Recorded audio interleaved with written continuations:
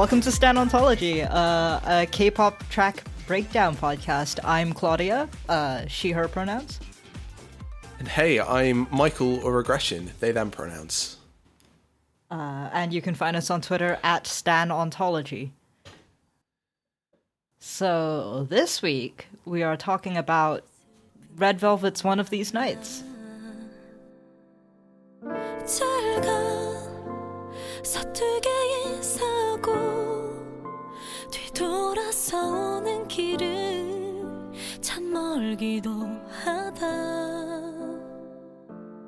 같은 시간에 Just for a minute 같은 공간에 Stay for a minute 그 짧았던 순간 모든 게 너와 나 So, we should try and explain why the hell we've picked One of These Nights as the track we're covering this week, shouldn't we?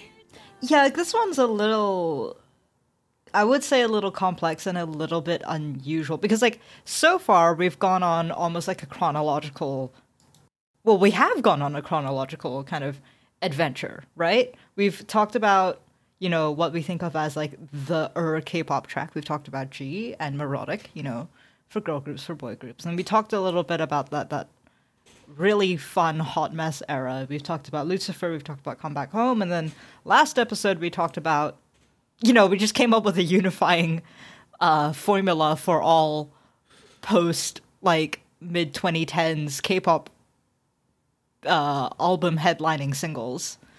No big deal. As you do. Yeah. Just casually.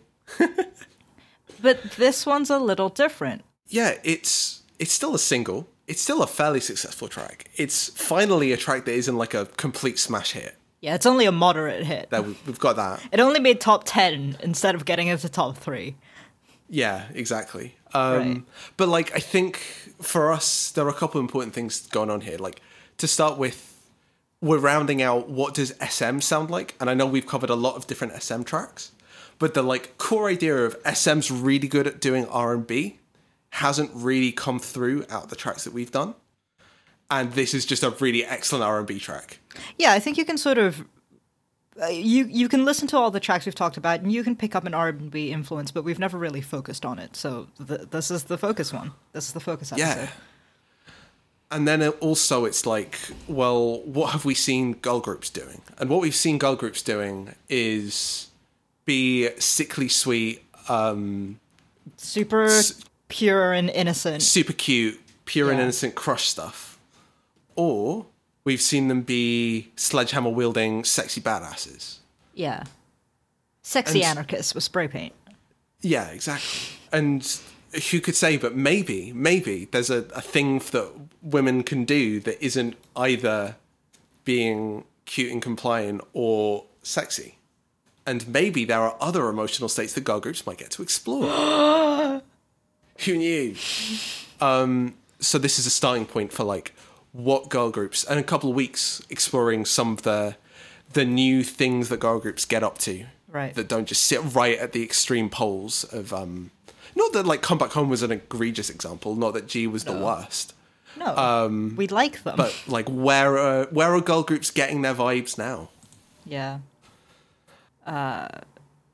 So I guess this all means we really should start by talking a bit about who Red Velvet are. Who is this girl group? They've certainly got an interesting relationship to those, like, poles of K-pop female group, girl group presentation. Right. So the super basic nutshell version, they are, as of time of recording, SM Entertainment's latest girl group. There are rumors there might be a new one. Let's set that aside. That's just the stand getting in the way of the ontology. Don't worry about it. So they debuted in 2014 with 4 members. Irene, Solgi, Wendy, and Joy. And a year later, they added a 5th member to their group, Yeri. And yes, they've had Happiness, I think, was their initial debut single, which was 4 members. But, like, by the time they, like, properly got into the world, they were a 5-member group, and they've been that for most of their existence now. Yeah, I certainly think of them as a 5-member group. Yeah, totally. Yeah. They are, again, as with every other group we've talked about so far, massively successful, one of the most successful girl groups in K-pop.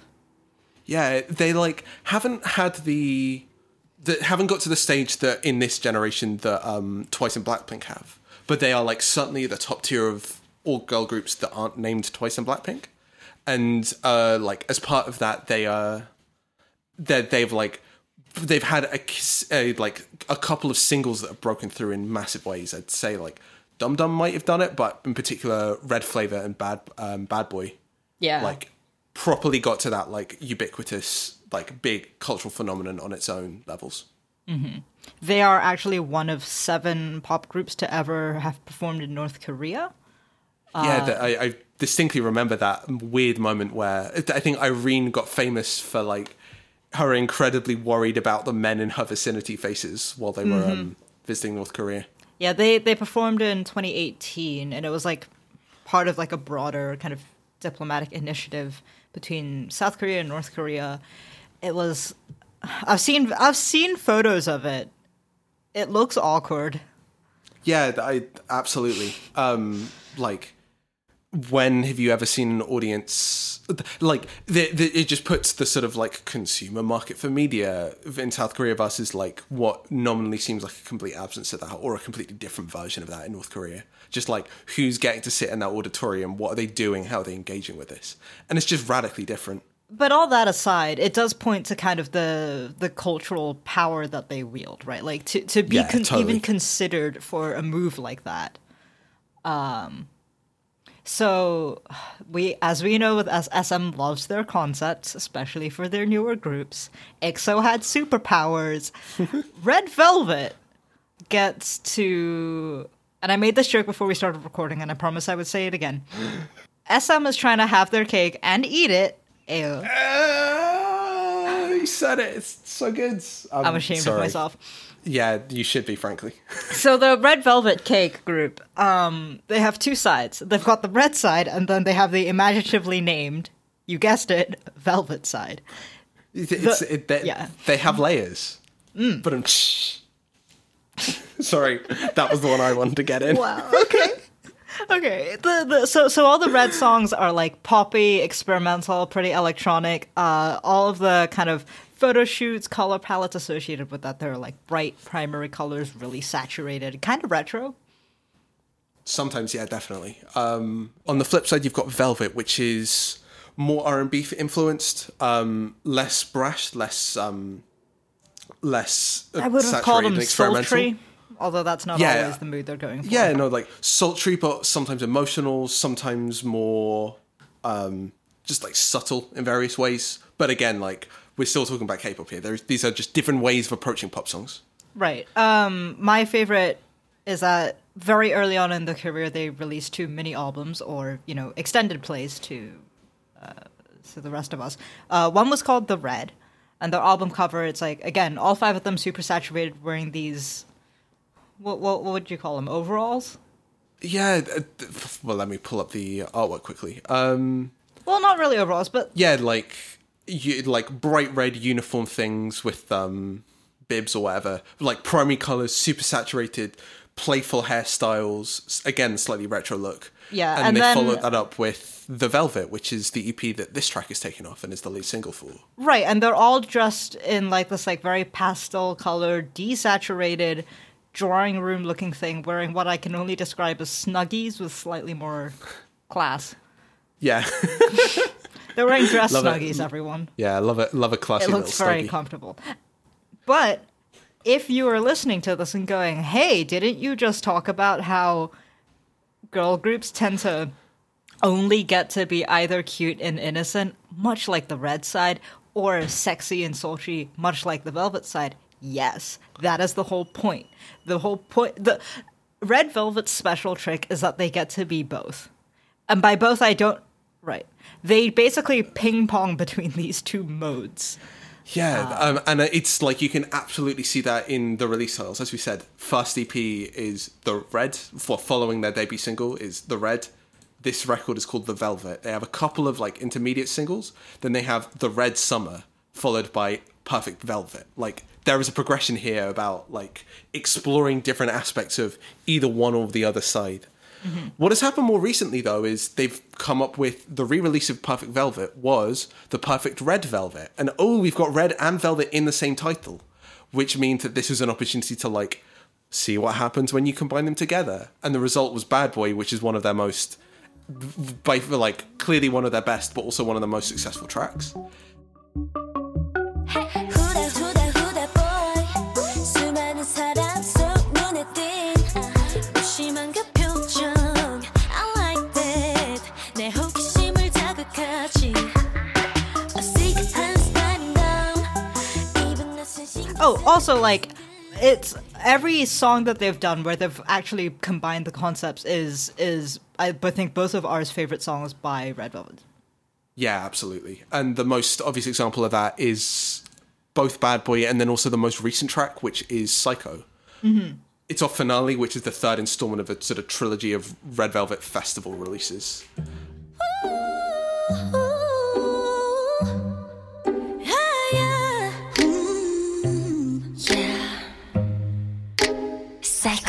널 어쩌면 좋을까 이런 맘은 또 처음이라 Up and down이 좀 심해 조절이 자꾸 다른데 하나와 싫은 건 I don't play the game 우리 진짜 별나래 그냥 내가 너무 좋아 Just in terms of news about the group, like Psycho had a kind of slightly marred release, given that it was supposed to be debuted at the Christmas end of year show.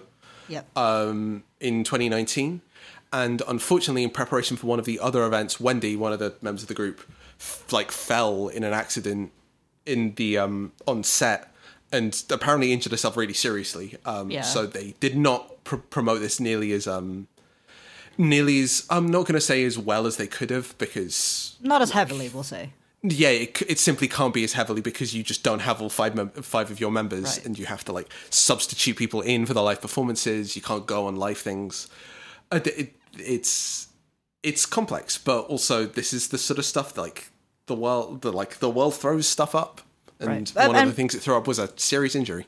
Fortunately, she did recover quite well. She kind of was discharged from hospital after 2 months there, which tells you a bit about how serious that Yeah. accident was. But this did mean that she recovered in time for COVID to hit. So that's a thing.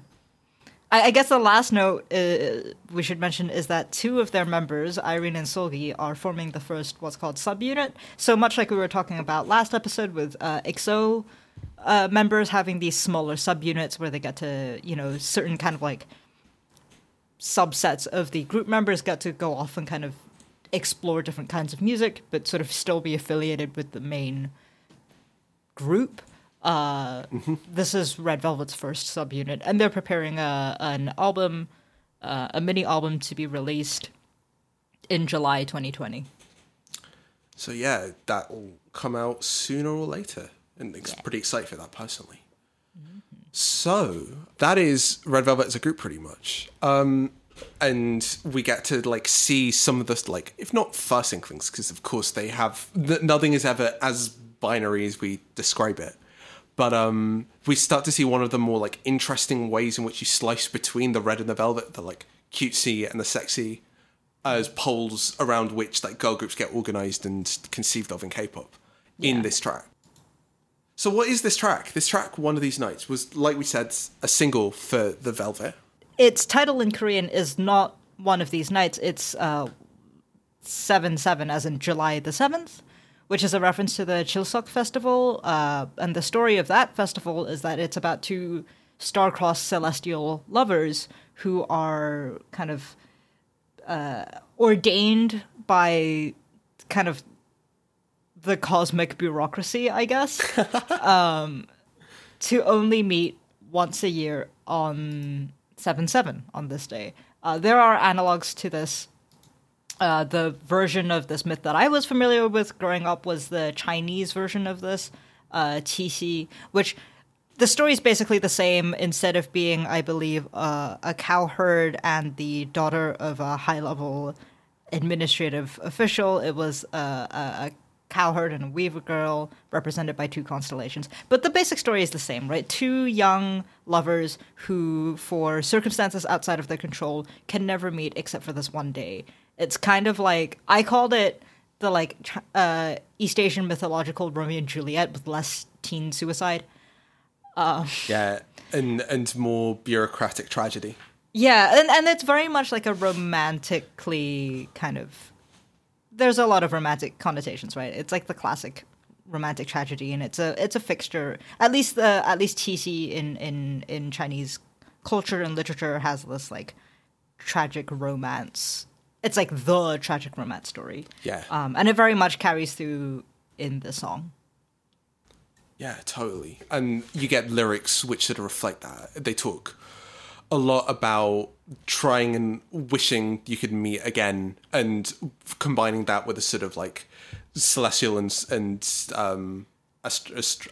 astronomic imagery about like there's like a lot of emphasizing- star stuff going on. Yeah, the star stuff, like just emphasizing distance and the relationship between like distance and separation and emotional separation. This, you can read the lyrics for yourself, but like this is the world we're dealing in.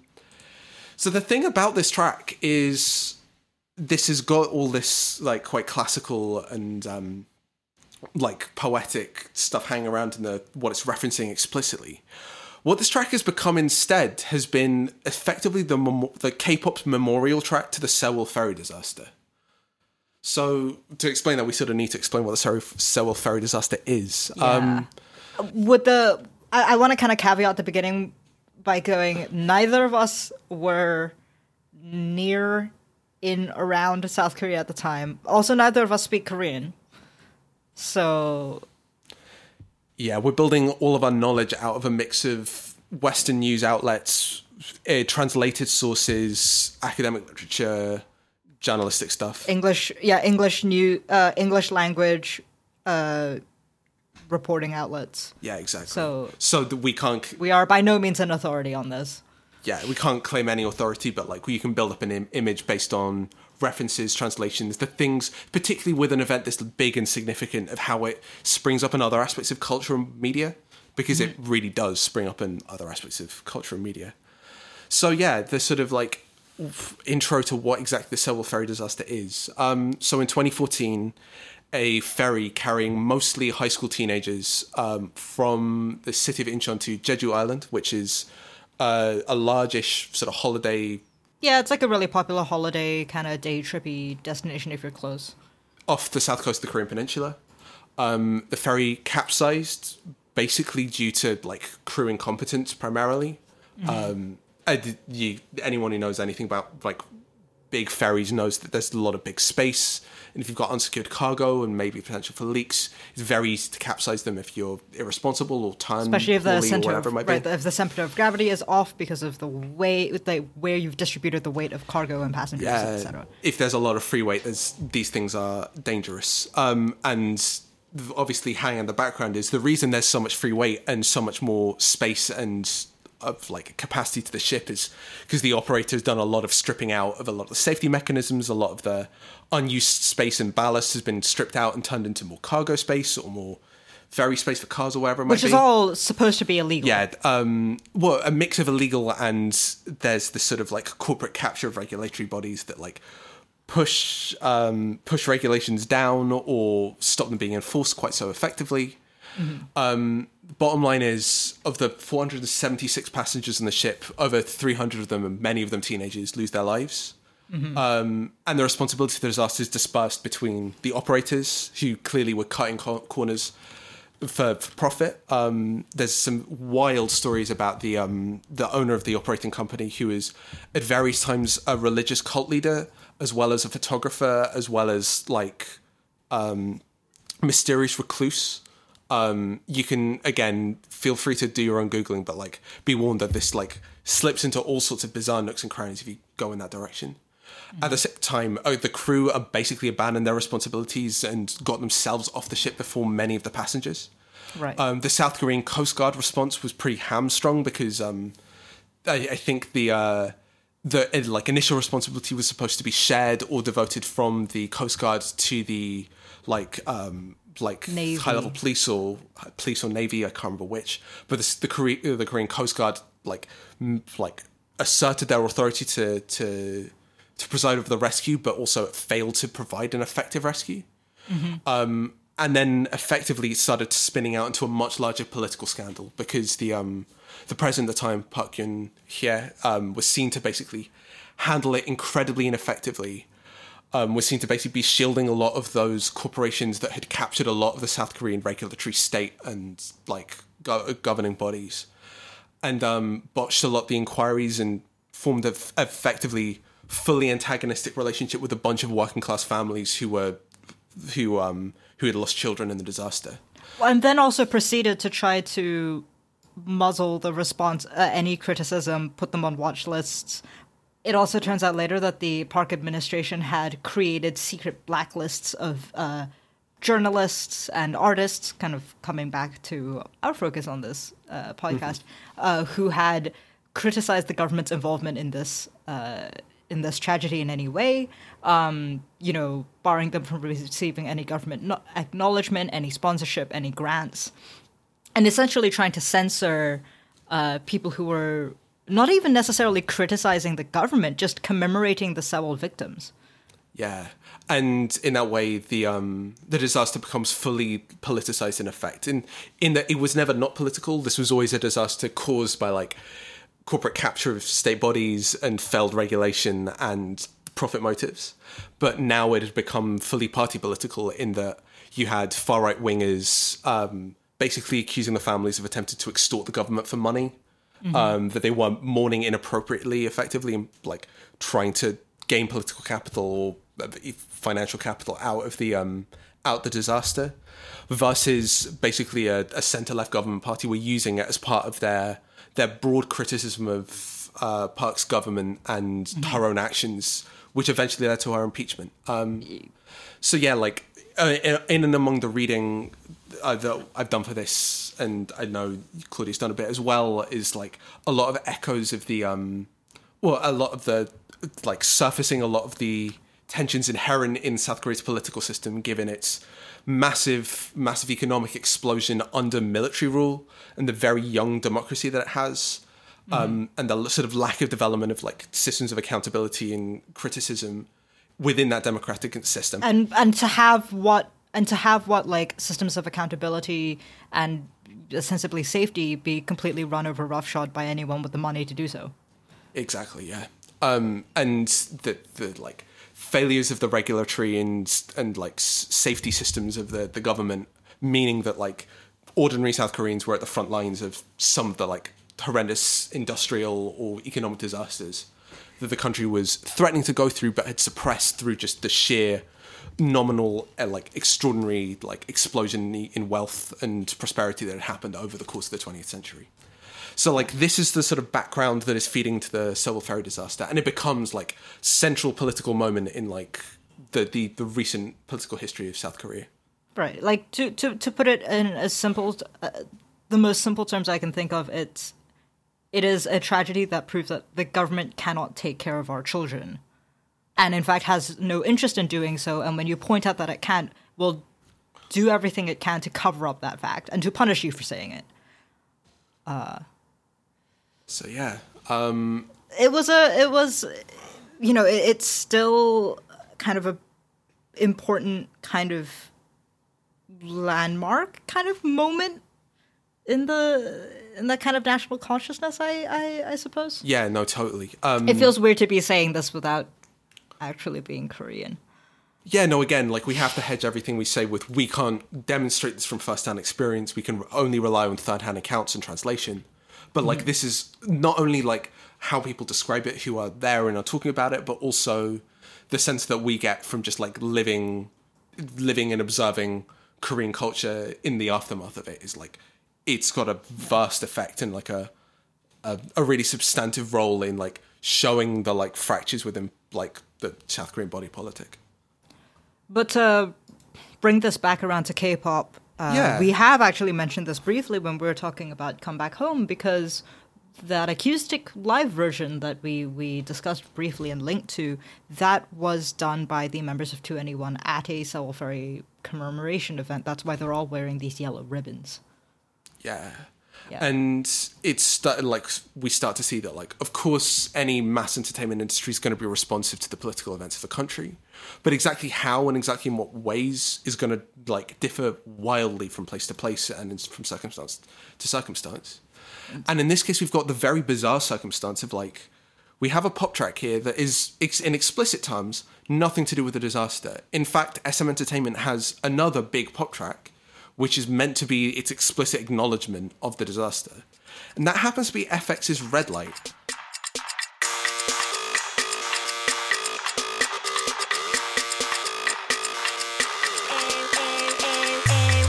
Wait a minute. 장미 속에 real that I can 잡는 먹혀. 앞으로만 밀어대니 yeah 밀어대니 나 자면 발표. It's the red light. 이건 실제 상황. 뭐가 잘못된 건지도. Red Light is not a track that has in any emotional sense attached to the disaster. It just has like references and like figures of speech and like in the lyrics. Pointers. Yeah, just pointers in the lyrics that like gesture in the general direction of like sinking and a very related disaster. It's just that none of that sense comes out in the music or the song. We've also said before that like the lyrics are possibly part of the least important part of these tracks that we're talking about. Exactly, yeah. Right, it's about the mood and the feeling. And if you didn't know anything about Red Light, as I didn't when I first listened to it, you would, let's be honest, you don't listen to the song and go, oh, this is definitely a song about commemorating tragedy. Yeah, it would be impossible to come to that conclusion. And yet this is a track where that wasn't at all intended, but it has absolutely become that. It is literally the single hip-hop track that I've ever found where every comment section, every online discussion about it revolves around its relationship to the Sewol Ferry disaster, and that continually resurfaces on anniversaries in discussion about it, despite it coming out a year and a half, 2 years later with no explicit relation at all.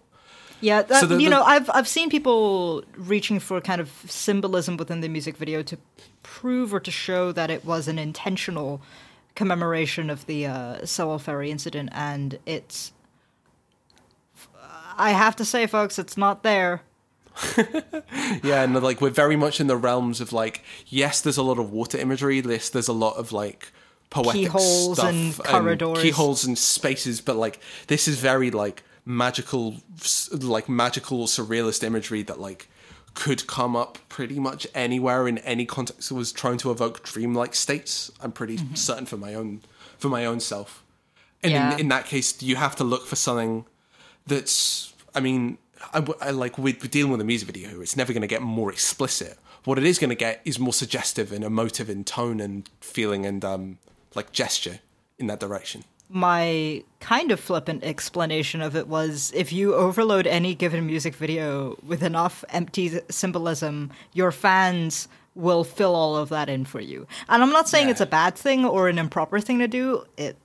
It's certainly fun, and I've certainly engaged in it. And that kind of meaning making, I think, is, a really almost like instinctive on the part of us as, I don't know, well, it's certainly on the part of fans, because this is part of how you engage in fandom. You try to make meaning out of what's been produced and make new meaning out of what's been produced. And I actually think that's what makes this track, aside from everything else we're going to talk about, remarkable. It's how people have taken it up and turned it into something outside of what the label intended. Because up until this point, everything we've been talking about, all of these songs, we've been approaching it from the point of view of the record company, right? We've been saying, oh, this is what SM wants Monster to feel like and look like. This is what, Come Back Home, this is what the producers of that video intended it to be like. We haven't really talked about how fans and their audiences have taken these songs and turned them into something else. Yeah, like I very explicitly remember saying that part of my intention was to highlight the work that goes into producing K-pop as a phenomena, but like part of the actual work is on the part of the audience, and like I don't merely mean that as in like the art itself is co-constructed. I mean that like some of the work to make it meaningful and make it understood in a public sense is done by fans themselves, and that like generating fan culture is part of the process of like making K-pop the institution and the cultural phenomenon it is. We're also, I should just add very briefly, we're doing this at a time where like K-pop fan groups are being deployed in sort of like Black Lives Matter related and like anti-right wing campaigning all across the US. Right, in a US political context, which is we'll get into this again when we start talking about how K-pop tries to break into the US, but it's certainly a moment to kind of like see all of your political follows on Twitter be like, so what's this K-pop thing and what's a fan cam?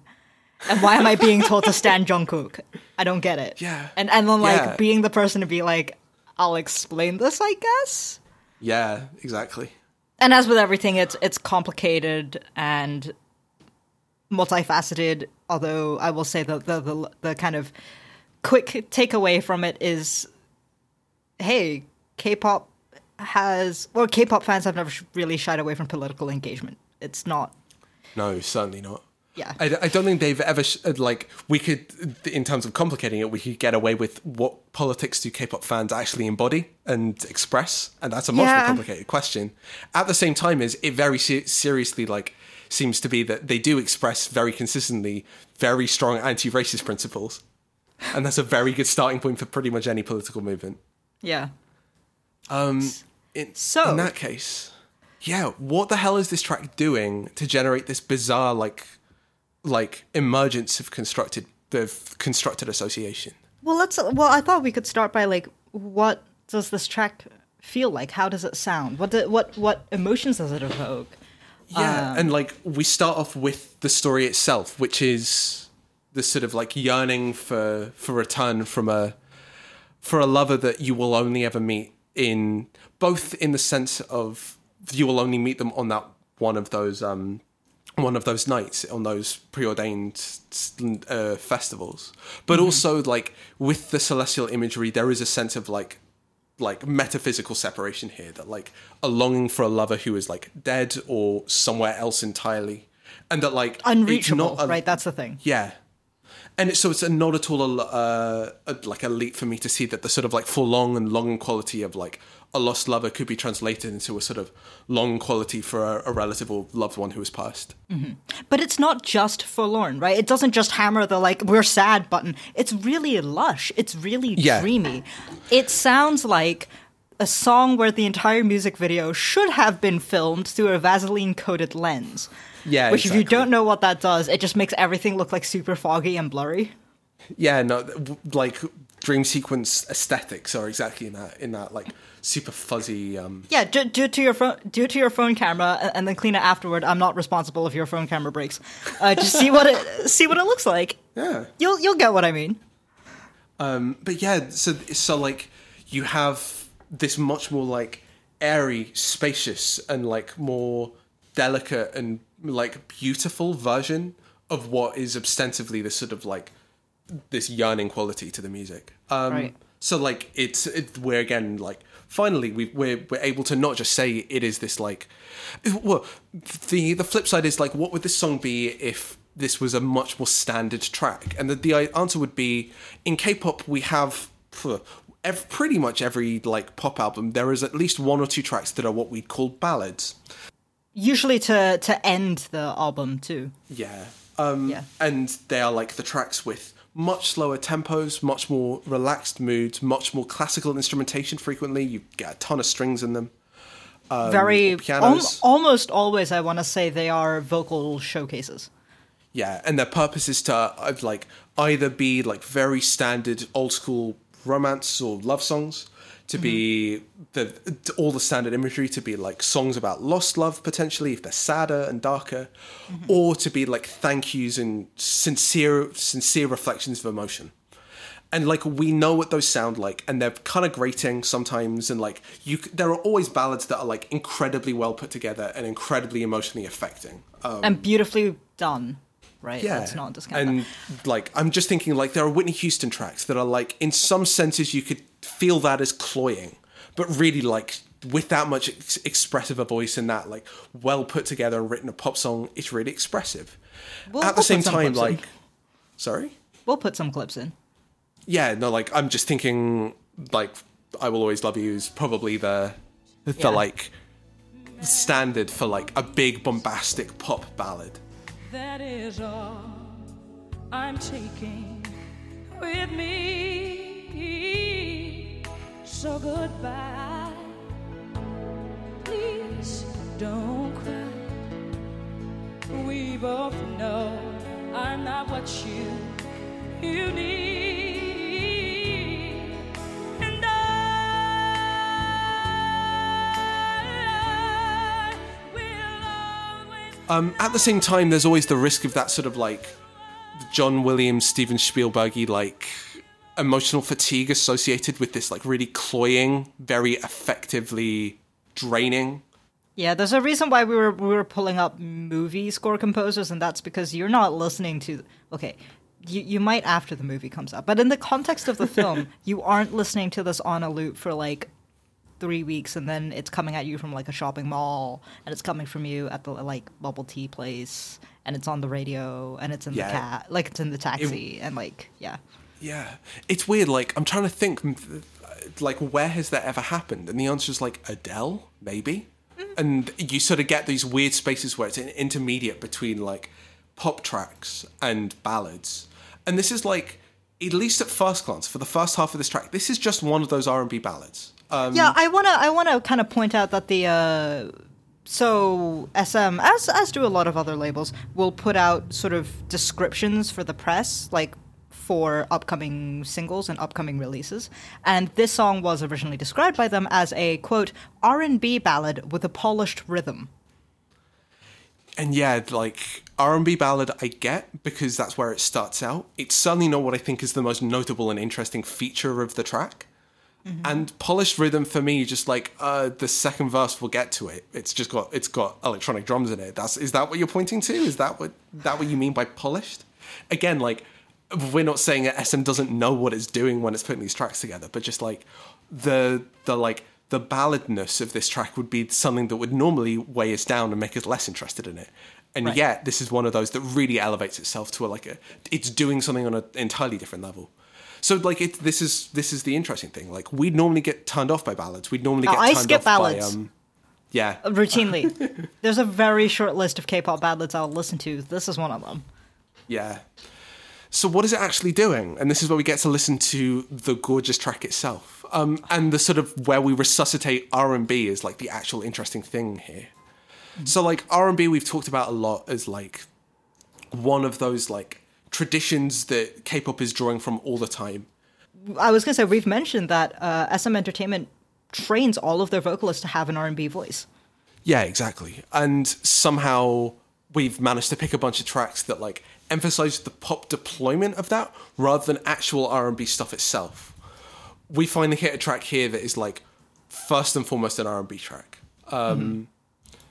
And yeah, so like the old tradition with R&B is really interesting in that like R&B was effectively like the pop replacement for jazz back in the like 40s, that like when jazz stopped becoming mass popular music and like split off into being more art music, the replacement for it was like taking jazz instrumentation and harmony but putting pop forms and vocals on it, and that was R&B.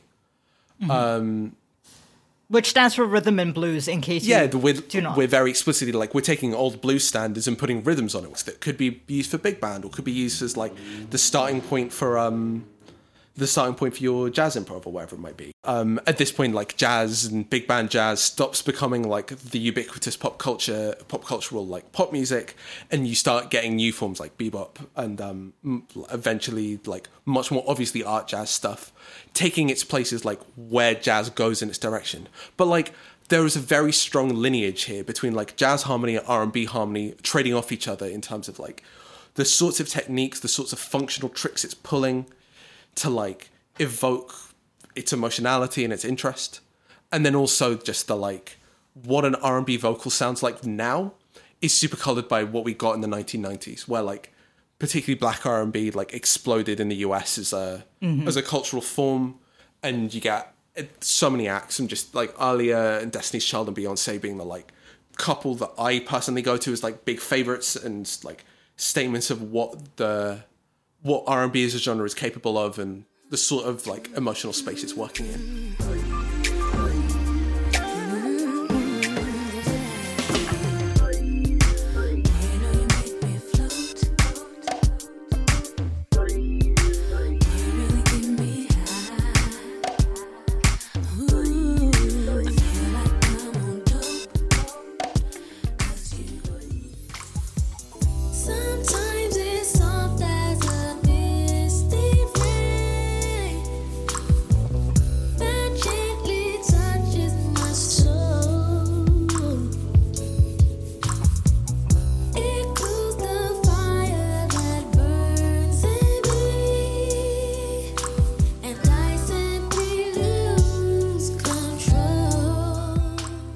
And just as a little sidebar, wait, all of these genres we've mentioned as having massive, massive influences on K-pop culture are American imports of African American music. Yes.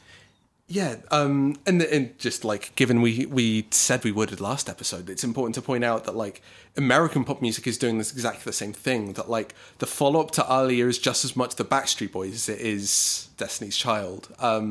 The process of co-opting and transforming and making new forms out of like Black heritage, especially when you're jazz and now, R&B is, especially when you're also talking about the like forms of quote unquote American jazz and R&B that gets exported globally.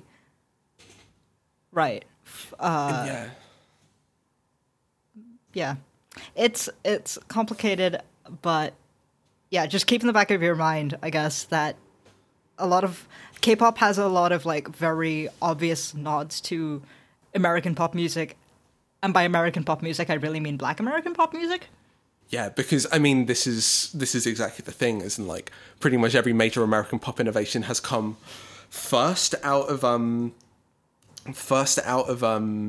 black forms of art, and then secondly that the bits that K-pop really likes are R&B and hip hop, which are explicitly the ones that are still like rooted in that Black tradition, and it hasn't taken up, say, alt rock or punk in the same way. Obviously with exceptions, but like the priorities that K-pop has had have like dovetailed so much better with that part of American pop tradition than it does with the more obviously white stuff. Yeah. So Going all yeah, the way it back. like, yeah, no, God. It's now just like, I hope you've listened to this track. I think this track is gorgeous. I will straight up say this is one of the most complex and harmonically interesting pop tracks I know. And like, again, we talked last week about the difficulty of like circumscribing what pop means, and that like if you were to like try and talk about a pop tradition that tries to include Frank Sinatra as well as Red Velvet, then like you've exploded it to the point of meaninglessness. But like, yeah, like of course Stevie Wonder is doing stuff that might be this complex, but like this is again still meant to be a main series K-pop single that is like expanding its harmonic range in like ways that I don't think I've ever seen a track with this, which is meant to be and is engineered to be super popular, has ever done. I'm pretty confident with that. This is like right at the pinnacle of like complex R&B, like harmonically interesting songwriting. Yeah. It's harmonically interesting enough that we're not doing a full analysis for time reasons. Yeah, like I simply couldn't, like it would be so much work to try and actually provide a full, thorough rundown of what the track is doing. None of us wants Rex to explode, please. I almost did it once. We're not doing that this time. Yeah.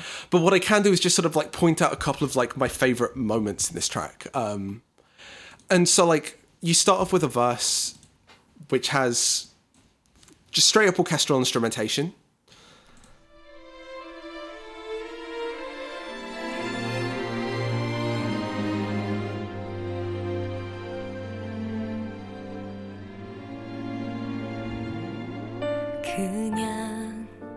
I don't know whether this was recorded strings, but I'm inclined to say so because they just sound fucking great. It transitions to piano for the first verse. The first verse isn't like super adventurous, but what you get is a lot of color to the chords. They're not just standard. There are all sorts of extensions and crunch to them. 서는 길은 참 멀기도 하다. 같은 시간에 And the sort of like thing you get is like more and more crunch until you get the this little descending figure at 56 seconds or so. 왜 그게 기적인 걸 몰랐을까?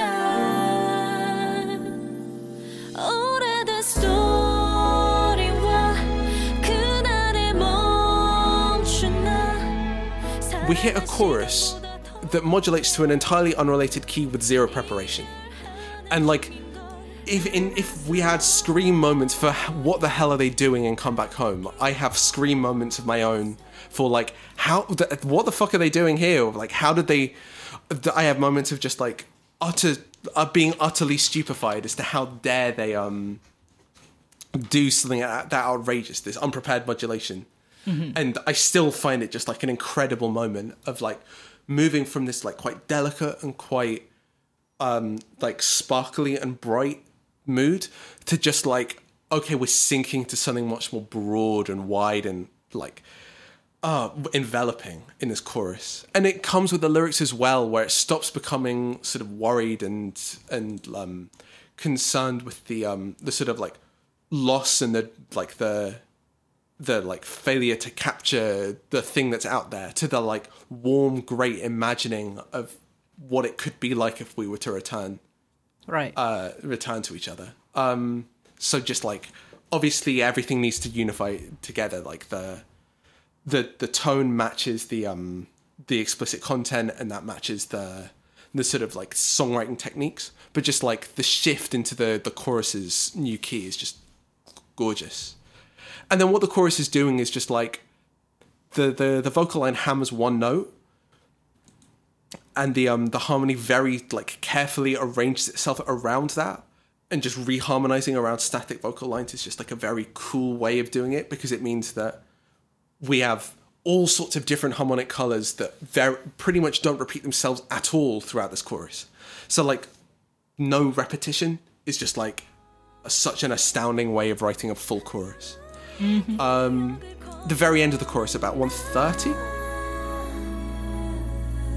꿈속이라도 괜찮으니까 우리 다시 만나. Yeah, 1:30 through 1:35, which lands on one of the most like astounding and gorgeous explosions with this weird chord substitution. I've tried to do the analysis for it. It's wonderful. I think this is the bit of the chord analysis you showed me, and it was just a lot of question marks and screaming. Yeah, it was straight up question marks and screaming, because like I know what the chord is. It's one of those like beautiful stunt jazz chords with like major seventh and the ninth in the bass, and like that voicing is just so open and gorgeous and bright and expansive, and it comes with the like all the vocal harmony leaning into it. 또 괜찮으니까 우리 다시 만나.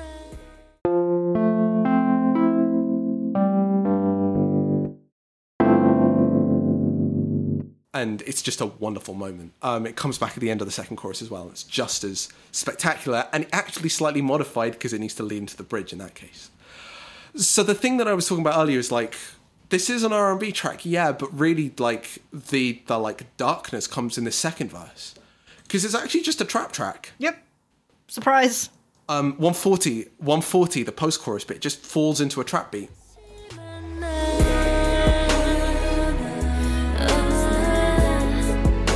우리 다시 만나.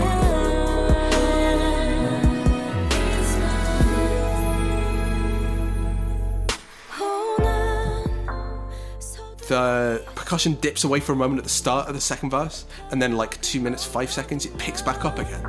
늘 제자리니까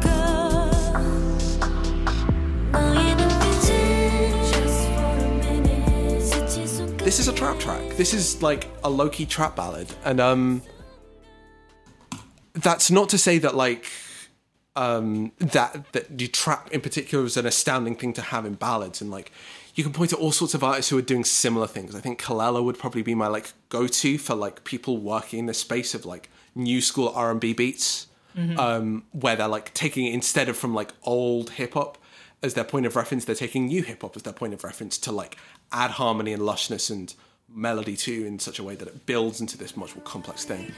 Anything I left behind don't mean nothing now. Take it back, even though you wish I could. Anything I want back, you misunderstood. Cry and talk about it, baby, but it ain't no use. See, it wasn't looking when I pushed. Hold up, wait. But yeah, like it's still like actually really dark and really soulful in these moments, and like part of that is because trap drums have that association, for me at least. Like they're built for tracks that are dark and brooding. Yeah. And again, we get the we get the amazing unprepared modulation again, like 225. Again, I just want to highlight how little repetition there are in these tracks.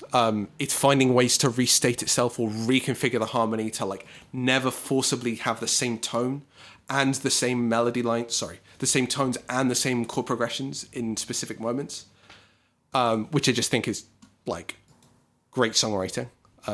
You're never really unsure where it is, and it also means that you're never tethered. It adds to the dreamlike quality of like constantly exploring new developed spaces. Second chorus is pretty much as before, and then the substitution at 3 minutes.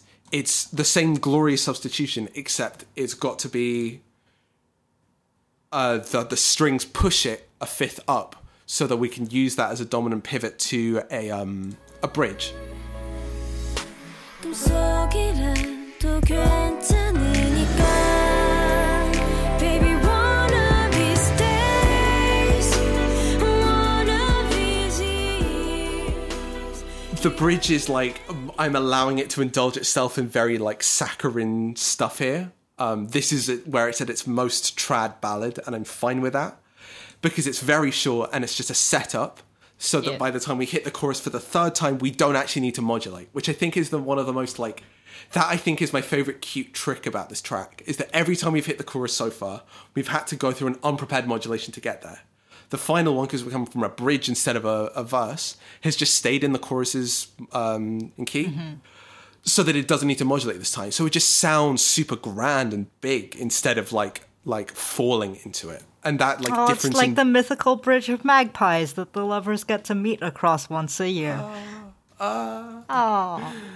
Nice. But yeah, it's just like there are different ways of reaching this chorus, and like reaching it through its own key is just means it has this sort of sense of grandeur and expansiveness that it just doesn't in the other choruses. Baby wanna be stays wanna be 기다리면 내게 사소한 일일 뿐인 걸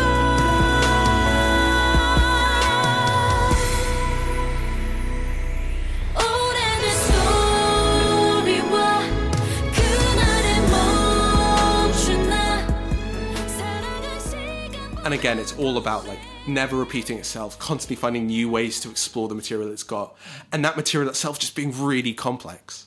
Well, also because like, yes, it's getting to that point a different way every single time, but if you are not sitting down and giving it your full attention and picking that out, it doesn't sound like it's doing that. All of it sounds like it's so well done, you don't notice that it's taking you by a slightly different path each time. And it's enjoyable each time, and it doesn't stick out, it doesn't stand out. It sounds like it all fits. Yeah, and the ability to like construct this like jigsaw puzzle that like marshals all the very complex, like this is super orchestrated. This is like got a load of different parts going on to like feed bits of different timbres and tones at different points in the track. And the sort of like arrangement project of like actually making each section flow and work together, and the whole track, the whole 4 minutes of it, it's like 4 minutes and 20 seconds is long for a single. It's got this progression that is just like so enjoyable to push through. I really love it. So yeah, this is sort of like, that's what the track's doing. I don't want to get any more formal than that. It's deft. It's deftly written. It's so capable. And then yeah, like that sort of like falls all the way back into the sort of things that we were talking about, in that like, yeah, in some versions, if you were just looking at the chord sequences with all these like beautiful dominant figures and these like beautiful suspensions, you could imagine a version of this track which stuck with the like incredibly like forlorn longing version of itself, the incredibly morose version of itself maybe. But no, this is like pushing so much further out into like dreamscapes, and that I think is where it gets all its emotional depth from. Is this like ability to like balance like this like harmonic explosiveness with like darkness in the instrumentation and darkness from those trap drums, and also like it's just more complex than you'd expect for most ballads, and that like I can't imagine a track. We started off with Red Light as the point of comparison for a track that's explicitly trying to make mention of the ferry disaster. Right. It just doesn't feel like it at all. And I think like the combination of instrumentation, arrangement, and songwriting here is just like pushes you into that space of like reminiscence, but also like loving like memorialization in I feel like such the beautiful easy way. it's really complex. Like emotionally, it we were saying, or at least I was saying last time, that I like K-pop because it often can surprise you. This is not necessarily that, but this does balance a lot of, I wouldn't even say conflicting or contradictory, but positive and negative emotions at the same time, right? It's that's why I kind of burst out and called it a deft song a couple seconds ago, because it weaves this line between kind of, right, forlorn, like between longing into kind of sweet reminiscence, and going back to the whole like the very constrained emotional space that girl groups are allowed to occupy, right? You're either sexy and mature, or you're cutesy and innocent, and only one of those versions will be your headlining singles, right? You don't get to do both. You certainly don't get to mix them. Oh God, no. But this is a standout, right? Because it's ostensibly their quote-unquote mature, which, there are some unfortunate associations given the musical genres that's associated with. But it's not just that. It's if I told you that, oh, this is a group that does both cutesy pop stuff and then like sexy kind of sultry ballads, it's like, okay, this could be either. The fact that it's on a Velvet, it's on the mini called The Velvet is almost besides the point. Yeah, exactly. That like it like it actually has uses for innocence in that sense, that like the like cuteness and the like beautiful quality that it has in places is like a necessary part of this like loving remembrance and adoration, and that it has to get more complex in other places for that to be impactful, and that like the ability to actually trade between the two, that like it has to go from this like very like crystalline beautiful version of itself to a much more like lush indulgent version. And that, like, the move from that is, like, got all sorts of romantic connotations to it. And I mean romantic in the, like, artistic sense just as much as the, like, love-related sense. Mm-hmm. There's a sense of romanticism about the, like, progression through these, like, different facets of the experience. And that it's, like, a very deep, complex progression through that experience compared to the, like, the other ways you could have this, like, tone evoked. And right, the other ways you could express this specific emotional combination. Yeah, exactly. It's a good song. It's just really good. And it's unsurprising then that like that combination of like a sort of like balanced amount of cuteness as an injection into more serious subject matter or darker subject matter is like exactly the same trait that I feel is getting pulled in Psycho, for example. Right. That it has to like have the sort of archness of the classical instrumentation and the very operatic, dramatic vocal runs to be able to sink and sell you on the like power and the like noxious, infectious quality about the like the more like poppy, like impressive vocal patterns in the chorus, for example. You need the balance between the two to actually sell the thing as a whole.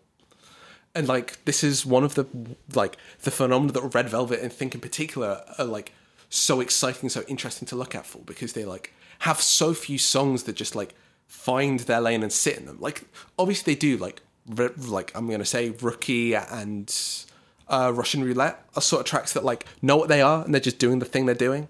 And that's not bad, because they're also good versions of the things they're doing. Mm-hmm. But, like, in those moments where they have the ability to, like, trade off or complicate what they're doing dynamically, they get to some extraordinary places. And that, like, this Automatic, I'd say Dum Dum in a way, almost. The ability to trade off between, I'm not going to... It's doing a very different version of it, but like I think it's still trading off the sort of like power versus cute, and like that as a balance is a really interesting one to strike.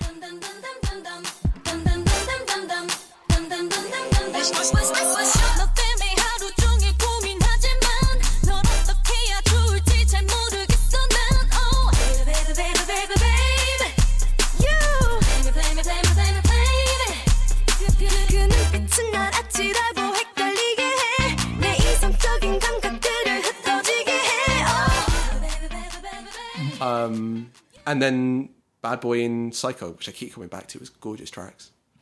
Because they're really good. I'm almost tempted to link them just because you should... We're not going to be able to talk about them for a while just because of the way we set up the schedule, but they're good songs and you should listen to them. I was going to clip them and put them in anyway, so as I was mentioning them, I'm almost sad that means like it's particularly like Red Flavor and Russian Roulette, which I think are like standout tracks on their own. Like Red Flavor is like one of my favorite K-pop tracks of the last decade, and yet it's one of the simple ones. It's one of the ones where they are just primary colors and fruit, and that's it.